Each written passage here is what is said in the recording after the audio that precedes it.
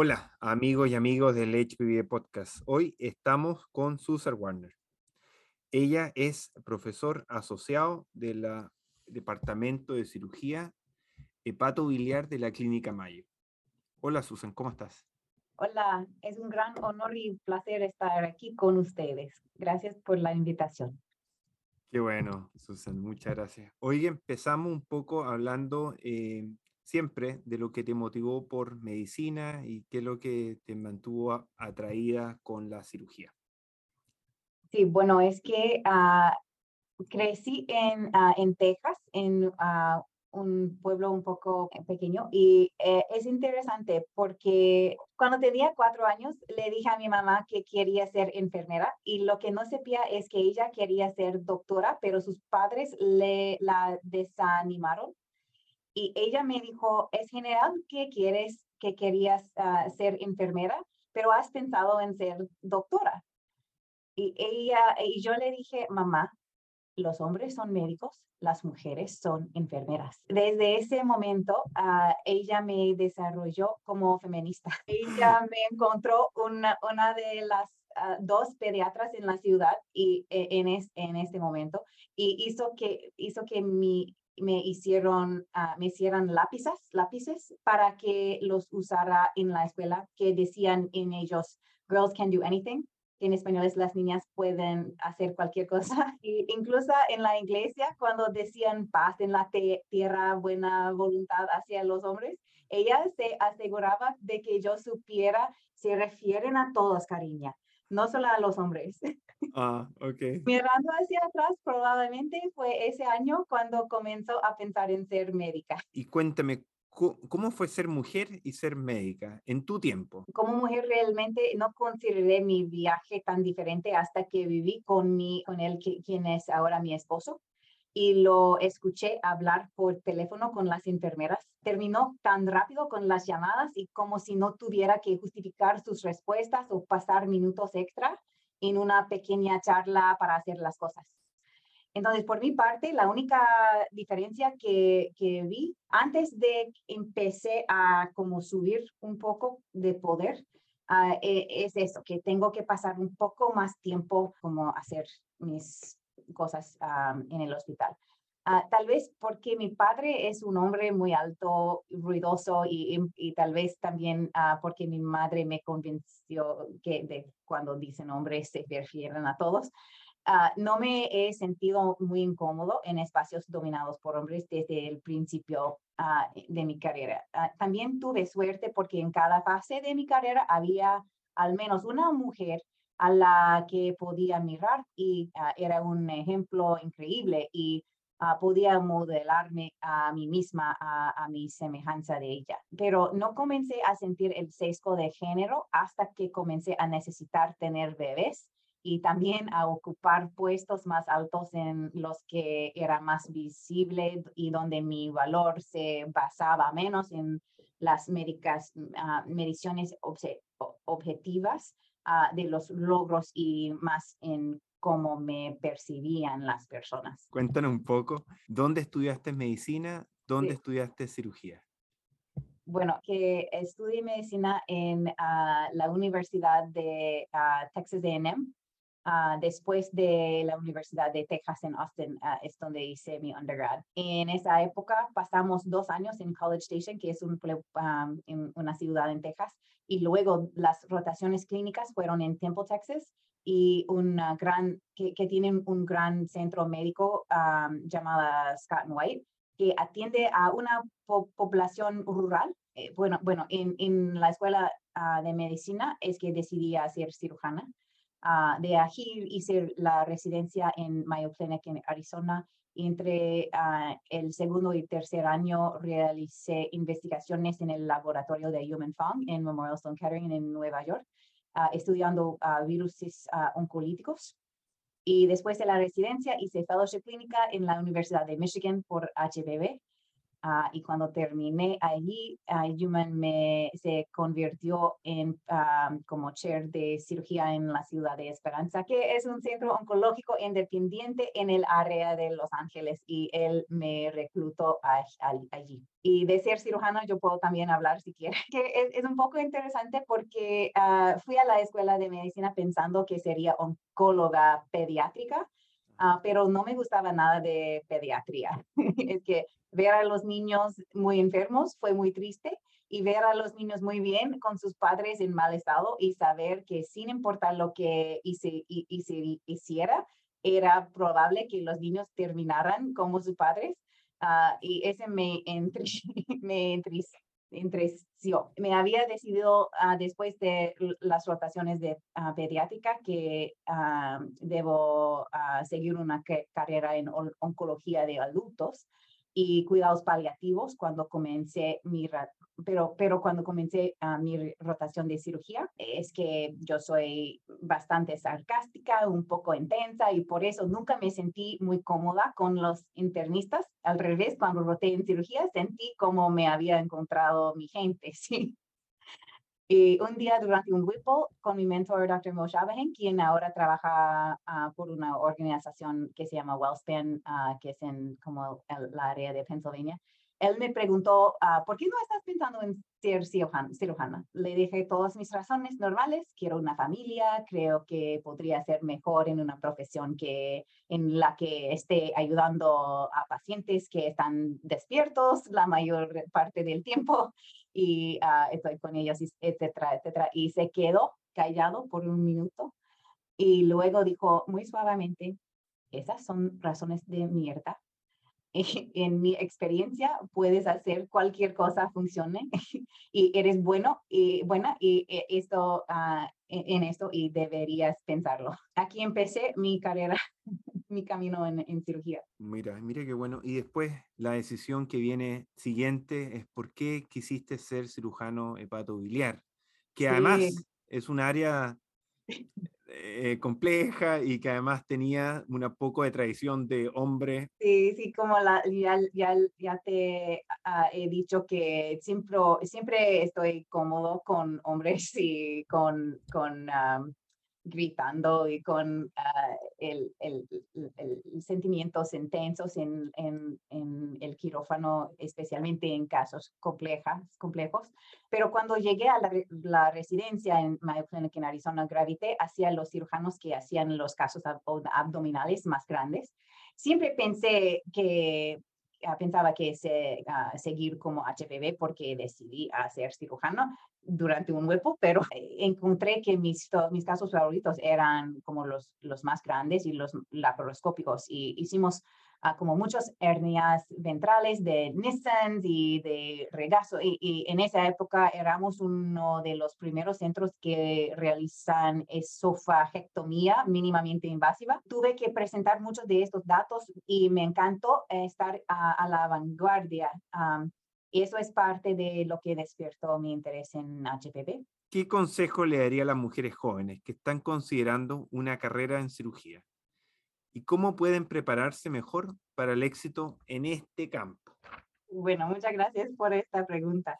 Es que no hay dos carreras exitosas que se vean iguales, y diría que antes de comenzar este camino, asegúrese de saber en principio cómo es el éxito para usted. Algunos de nosotros simplemente seguimos adelante porque nos gusta lograr, y es fácil quemarse si ese es el único propósito. Y si comienzas con un propósito superior al tuyo y al logro, el viaje será más fácil. ¿Podrías comentar eso de la nota distintiva? Yo no sé si se entiende eso bien, pero la nota distintiva que tiene la clínica Mayo cuando pone al paciente en el centro. Que el propósito de cuidar los pacientes debe ser el interés del paciente, es la única cosa en que debemos pensar. Yo creo que todos empezamos al principio de nuestros caminos en medicina pensando en eso, ¿sí? Pero poco a poco, cuando seguimos como posiciones o poder o otras cosas, es que nunca intentamos de llegar a un punto de que no estamos pensando en la persona primera, pero es que poco a poco las cosas que nos manejan cambian. Y yo lo he visto en mi trabajo principio en CDFOP, es que yo creo que yo siempre quiero hacer la cosa exactamente correcta para las pacientes, pero poco a poco llegue en su pensamiento RVUs y la presión del departamento a crecer una práctica, a bajar una práctica, y es muy difícil a operar y a manejar pacientes sin estos pensamientos. La Clínica Mayo es la única lugar en que he trabajado en que podemos parar una pelea diciendo, bueno, este es lo que yo creo es mejor para el paciente. Y la gente dice, bueno, ok. Punto aparte, yo siempre he considerado que un grupo multidisciplinario es Sí. más fácil manejarlo de la forma del salario, cuando Sí. no hay Sí. un incentivo económico para la toma Sí. de decisiones. Completamente de acuerdo, porque tiene otra vez que el pensamiento del grupo es en qué debemos hacer, qué es mejor por esta paciente. No es más con estos pensamientos atrás del cerebro, ¿sí? Y en cirugía hepatobiliar, donde las decisiones son tan complejas y los pronósticos a veces son limitados, Sí, a veces el ahorrarse una cirugía a veces significa sobrevida. sí, de acuerdo. Volvamos al punto de hepatobiliar. Sí, Y una pregunta súper simple. sí. ¿Qué prefieres, hígado o páncreas? Bueno, esa es una prueba de personalidad, ¿sí? Es que yo creo que el hígado es el órgano superior. Pero el páncreas era mi amor principio, ¿sí? Ahora mi práctica consiste de como 60% páncreas, 30% hígado y el resto cirugía oncológica del abdomen como tumores endocrinas, del intestino delgado o de vez en cuando como un sarcoma. Una sarcoma. Y casi como 30% de mi práctica yo hago con técnicas mínimamente invasivas y espero que esto seguirá a crecer. Pero por mi parte, me encanta un día de hígado con, como que Flavio Roca le llama wedges on the edges, que son una cosa, una Una casito, cosa simple. sí, muy simple y muy divertido. Y también me encanta como hemihepatectomía, después no tiene que reconstruir nada. Yo creo que hay como resectadores, ¿sí? Y hay reconstructores, muchas gracias. Y yo, por mi parte, sí, yo me prefiero la resección. Pero también me encanta a manejar pacientes muy complejas después de su cirugía y por eso me encanta el páncreas, porque yo quiero estar aquí por los pacientes en cada momento y yo sé que la confianza que sienten en mí es mucho más importante por los pacientes del páncreas porque sí, sus cursos son mucho más largos. Te hago una pregunta en relación a eso. Tú manejas cirugía compleja.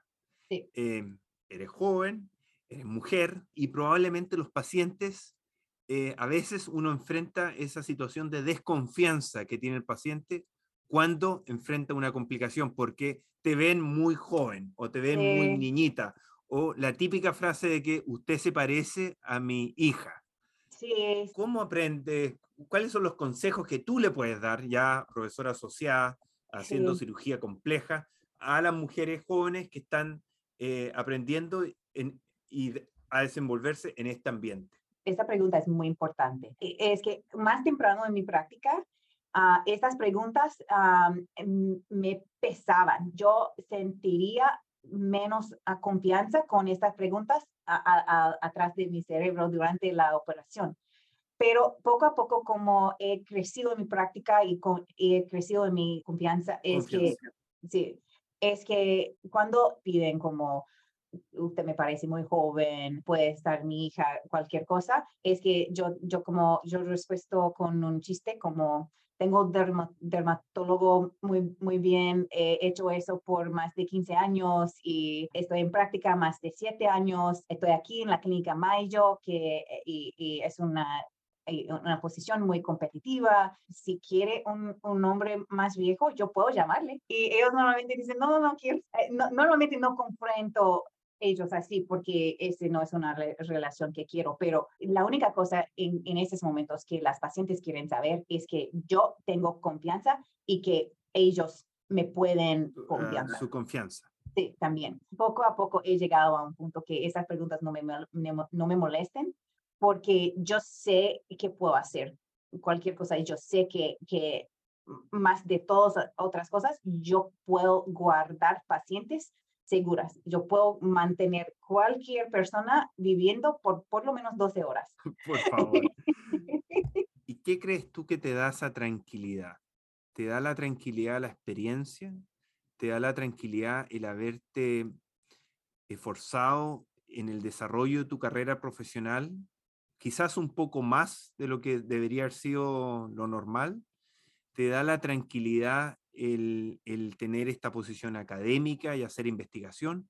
¿Cuáles son las cosas que te dan esa tranquilidad y que uno le podría decir a otra persona, estas son las cosas que en definitiva tienes que hacer? Porque uno podría plantearse esto tratando de corregir a todos los pacientes y a todas las personas que a uno de alguna forma lo consideran distinto. Pero la verdad yo creo que en algún minuto hay que llegar a un punto en donde la confianza tiene que nacer desde uno mismo, más Sí. que venir del exterior. Bueno, al principio de mi trabajo intentaba explicar todo y a darles toda la información. Y pasaba como una hora a listar por el quirófano. Y poco a poco el tiempo que paso con mis pacientes ha bajado y yo creo que su confianza ha subido porque solamente quieren saber que yo he repasado los detalles de su caso y que yo he considerado como por sí mismo, su propio caso y su propia vida con su familia y que yo sé los detalles de su caso y que yo sé las cosas nuevas del campo. Tienen confianza en estas tres áreas y si yo puedo describir como en momentos chiquitos el caso y el curso, que tienen confianza y que ese es como solamente es una actitud más de cualquier otra cosa. Uh-huh. Es un cambio en mí al principio y después en ellos. Algo comentaste, por ejemplo, innovación en cirugía, y eso está muy de la mano con cirugía mínimamente invasiva.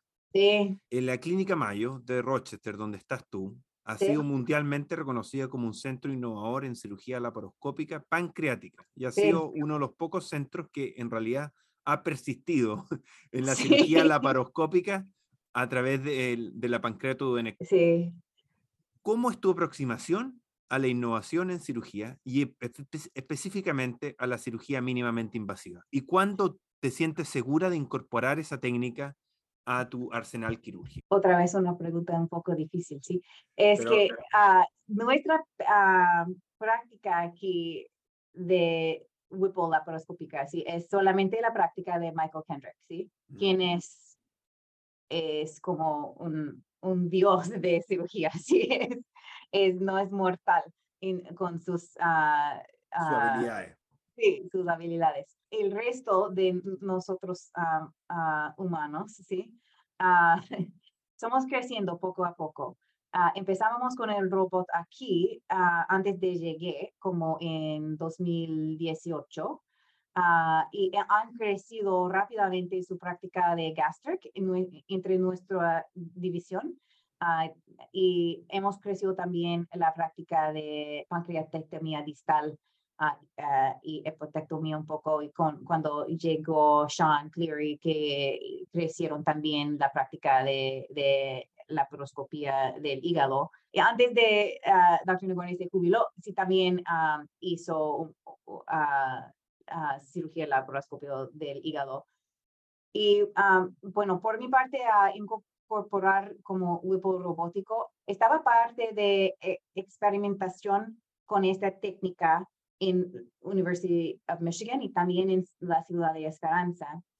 Y lo que he visto en muchos centros, no solamente en estos, es que hay una colección de pacientes pequeños en que nunca hablamos y de sus datos que nunca presentamos, que han sufrido por nuestro aprendido y que nunca hablamos de estas pacientes. Yo sé, por eso, la única manera en que yo puedo dormir y también crecer una práctica robótica de robar el cuerpo, por ejemplo, es con transparencia completo.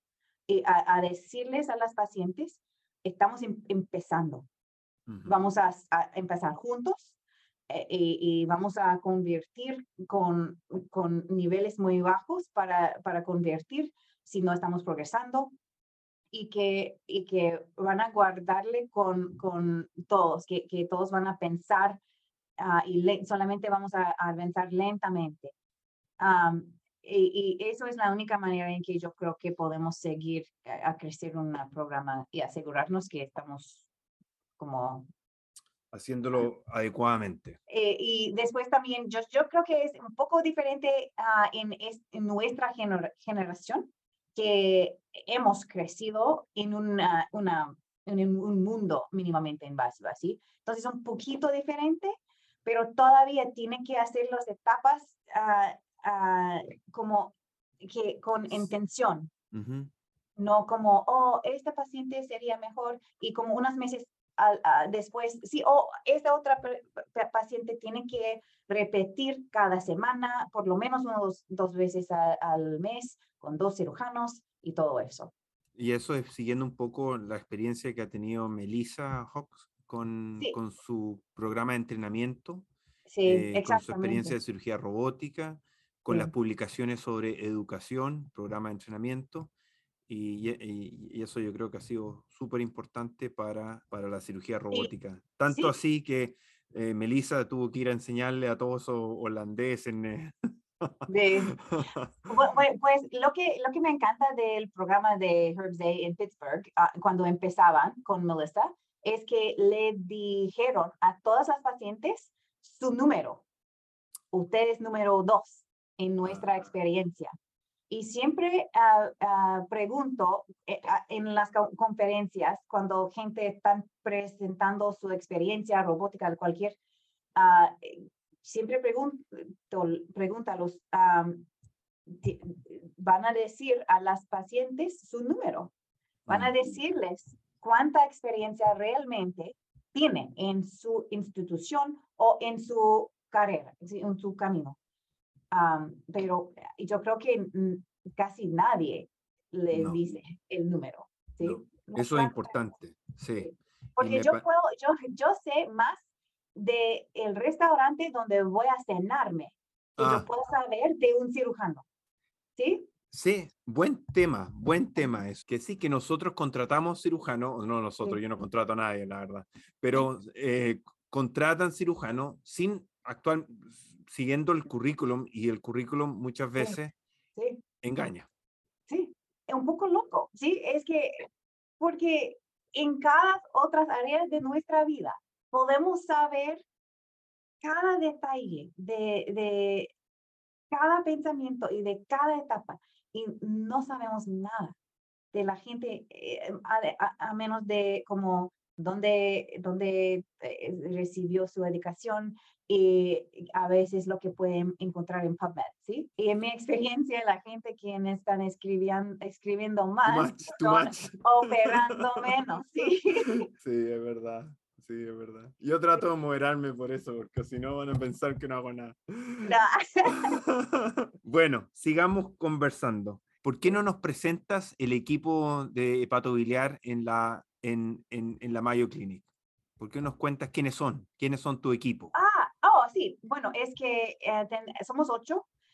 Tenemos Mike Kendrick, quien es como el jefe bueno, realmente es el jefe del departamento y también es como el dios de cirugía pancreática, de laparoscopía. Tenemos Mark Trudy, quien todos saben que le gusta quitar arterias y venas, pero él es muy thoughtful, Preocupado. Bueno, él es mi favorito, ¿sí? Es que todos quieren que él grita mucho y es demasiado orgulloso, pero en realidad él es uno de los médicos más Pensadores, no, espérate un poco. considera todos los detalles del caso y considera biología y pregunta investigaciones que son que se relacionado al progreso del campo. Él es todo que debemos hacer. Es triple threat, de verdad. Ok, súper. Y Next. next, Cornelius Teals, quien es nuevo, entrenó aquí en residencia y después a Memorial Sloan Kettering ha regresado y él está creciendo nuestro programa de Hepatic Arterial Infusion Pump. Y tenemos Travis Groats, quien es como solamente peritoneal surface, y gástrica. Y otras cosas abdominales, pero no HPB. Y tenemos Sean Cleary, quien yo creo que ya todos saben que él va a mudarse a ser jefe en Universidad de Toronto. Bueno, es que, bueno, no publish esto hasta, como hace unos meses. Perfecto, así lo haré. Yo creo que ha dicho a mucha gente en SSAT, entonces todas deben saber, pero... Perfecto. Yeah. Sí. Él es jefe de la división ahora y hace como mucha cirugía del hígado. Tenemos Patrick Starlinger, quien era un fellow aquí y antes de esto trabajó en Austria, donde se creció. Y él reemplazó Dr. Nagorny. Y la última, pero no lo más menor, es Rory Smoot, quien es vice chair de nuestro investigaciones y tiene un laboratorio y es como HPB general, pero con especialista en cholangiocarcinoma. Mira. Sí. Bueno, ¿y cómo es la relación que tiene un equipo consolidado de HPV con otro equipo que es muy fuerte, que es el de trasplante? Sí, es una relación, son relaciones muy geniales, bueno, de mi punto de vista, sí, es que la cosa que hace la clínica Mayo muy bien es, yo no sé cómo se dice en español, pero good fences make good neighbors. Con paredes separando trabajo. Sí. Es muy importante porque y han dibujado estas líneas hacia atrás muchos años, como más de 10 o 20 años, que trasplante va a hacer esto y HPV va a hacer esto. Y podemos seguir así porque todas saben las reglas. Y la institución, la organización tiene tan poder en el sistema que pueden decir, nadie en esta área va a ver esta enfermedad y todas en esta área van a verlo. Y por eso nunca tenemos que pelear porque el sistema nos protege. Y ahora que las líneas de límite se están Cruzando un poco. Cruzando un poco. Sí. Está mejor que yo, Susan. Se están cruzando un poco. ¿Cómo se define esto? ¿Y ustedes tienen a alguien que está haciendo esta unión entre oncología y trasplante? Sí, que tenemos protocolos, es que somos los originales de trasplante por cholangiocarcinoma, sí, y por eso es que siempre hemos creído en protocolos que pueden mejorar a unos pacientes, pero bien selectados, ¿sí? Y también con datos bien escrutinizados, ¿sí? Bien estudiados, ¿sí? Estudiado. Sí. Entonces, sí, nuestra práctica es como una barca muy grande, ¿sí? Cuando llegamos a un lugar, llegamos en fuerza, con todos llegando al mismo punto. a llegar allá es un poco difícil porque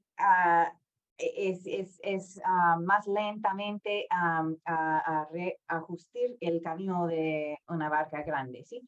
Pero todos están abiertos a las ideas del otro y hay el respeto entre los departamentos que es muy difícil de encontrar en otros lugares. Y yo creo que las paredes de práctica apoyan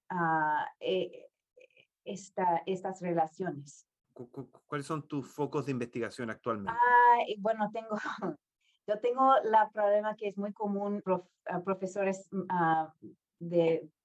que son más jóvenes, y es que yo no puedo enfocarme. Donde tengo intereses muy diversos. Sí, es que tengo un laboratorio en que estudio viruses oncolíticas contra ahora específicamente cholangiocarcinoma intrahepática. Y estoy creciendo mi programa allá. Tengo también un interés en el estudio del sesgo de grupos y cómo nos afecta en nuestra práctica como cirujanos y también cómo afecta a nuestros pacientes. Pero no estoy experta en esto, solamente yo pregunto cosas que podemos contar en áreas en que nunca hemos contado, como hice como un proyecto cuando repasábamos todos los postulantes a nuestro fellowship y todos los matriculantes a ver si hay Claro. Y la última es solamente como las investigaciones clínicas, así como de cualquier resultado de cualquier procedimiento. Así. Okay. Porque tenemos una experiencia muy grande aquí, entonces yo ahora puedo mirar atrás a ver nuestra experiencia en cualquier cosa. ¿Cómo una persona como tú, madre, Sí, además profesora asociada, clínica Mayo, múltiples pacientes, sí. un laboratorio, cómo se mantiene actualizada? ¿Cómo se mantiene? ¿Qué es lo que haces? ¿Tiene alguna rutina que nos podrías contar del punto de vista de qué es lo que lees, dónde lo Sí, lees sí, y cuáles son las, por ejemplo, convenciones o meetings que tú vas, que es la que más te gusta? sí, bueno, es que uno de los beneficios de estar en un lugar como Mayo, donde enseñamos a los aprendices y trabajamos para impulsar el campo, es que todos siempre están hablando de nuevos datos, ¿sí? Y nuevos artículos, nuevas ideas que queremos estudiar. En este punto, muchas más preguntas de que tengo tiempo, ¿sí? Pero tenemos una conferencia cada martes en que nos educamos y estudiamos datos nuevos y aprendemos uno del otro con charlas y ese es una de las experiencias más ricas para mí. También, bueno, honestamente uso Twitter y encuentro muchas noticias sobre cirugía y ciencia allí. Además de ir a conferencias, me encanta hacer esto para ver y escuchar lo que otros están haciendo. Twitter es mejor por videos y todo eso. Antes de casos, siempre intento de encontrar videos por el internet, como en Sages o en Toronto Video Atlas o tenemos nuestro propio como biblioteca de videos aquí. Y como mi propio videos, porque en NFL decimos no practicamos en los domingos, ¿sí? Sí, sí, sí. Siempre quiero mirar mi propio como game tape, como mis videos de casos. Y las conferencias que me encantan, por supuesto, HPB, y me encanta también Sages, y bueno, es que he aprendido mucho también de AAS, Association de Academic Surgeons, de cómo vivir. Y no tengo rutina. Yo aquí Sí. me encantaría decirle que tengo algo que hago cada día porque tengo disciplina y, y todo eso, pero no, es como todas las cosas, todo el tiempo y solamente quiero nadar un poco y no morir. Perfecto. ¿Y, y haces deporte? ¿Deporte es algo importante? Bueno, es que la única cosa, pues tengo 2 hijos y mi esposo es urólogo y mis hijos tienen como 7 años y mi hija tiene 7 y mi hijo tiene 5 años. Entonces, la única, no tengo como hobbies ni nada que puedo hacer, pero trato de ejercer cada día. Me encanta el Peloton y también me encanta correr afuera. Ah, encantamos senderismo. Senderismo. Sí, nos encantamos. Bueno, sí, antes de tener hijos, mi esposa y me encantábamos encontrar como nuevas caminatas y nuevos vinos en los fines de semana, pero ahora solamente en los fines de semana viajamos a veces y vamos de campo con los niños. Tenemos un travel trailer. Ah, buenísimo. Y me encantó hacer pasteles con mis hijos también. Por eso Es- tengo que montar el pelotón con más frecuencia. Sí. Muy bien, muy bien. Muchas gracias por eso. Bueno, te agradecemos por haber venido, pero la última pregunta, que es la pregunta que estamos todos pensando y que no hemos querido preguntarte hasta ahora, es ¿dónde aprendiste español y por qué? Bueno, aprendí en la escuela secundaria nada más porque crecí en Texas, entonces hay mucha gente latina allá. Mi profesor estaba un norteño, pero nos enseñó en este acento que he imitado el resto del tiempo. He pasado unas semanas como en España, unas en Honduras de vez en cuando, pero solamente en la escuela secundaria nada más. Fantástico. Sí, y por mi parte, el propósito es nada más a ayudar y a dejar el campo más fácil por las que están viniendo Las generaciones después. futuras. Sí. Bueno, terminamos. Sí, Susan, es thanks so un much for placer. everything.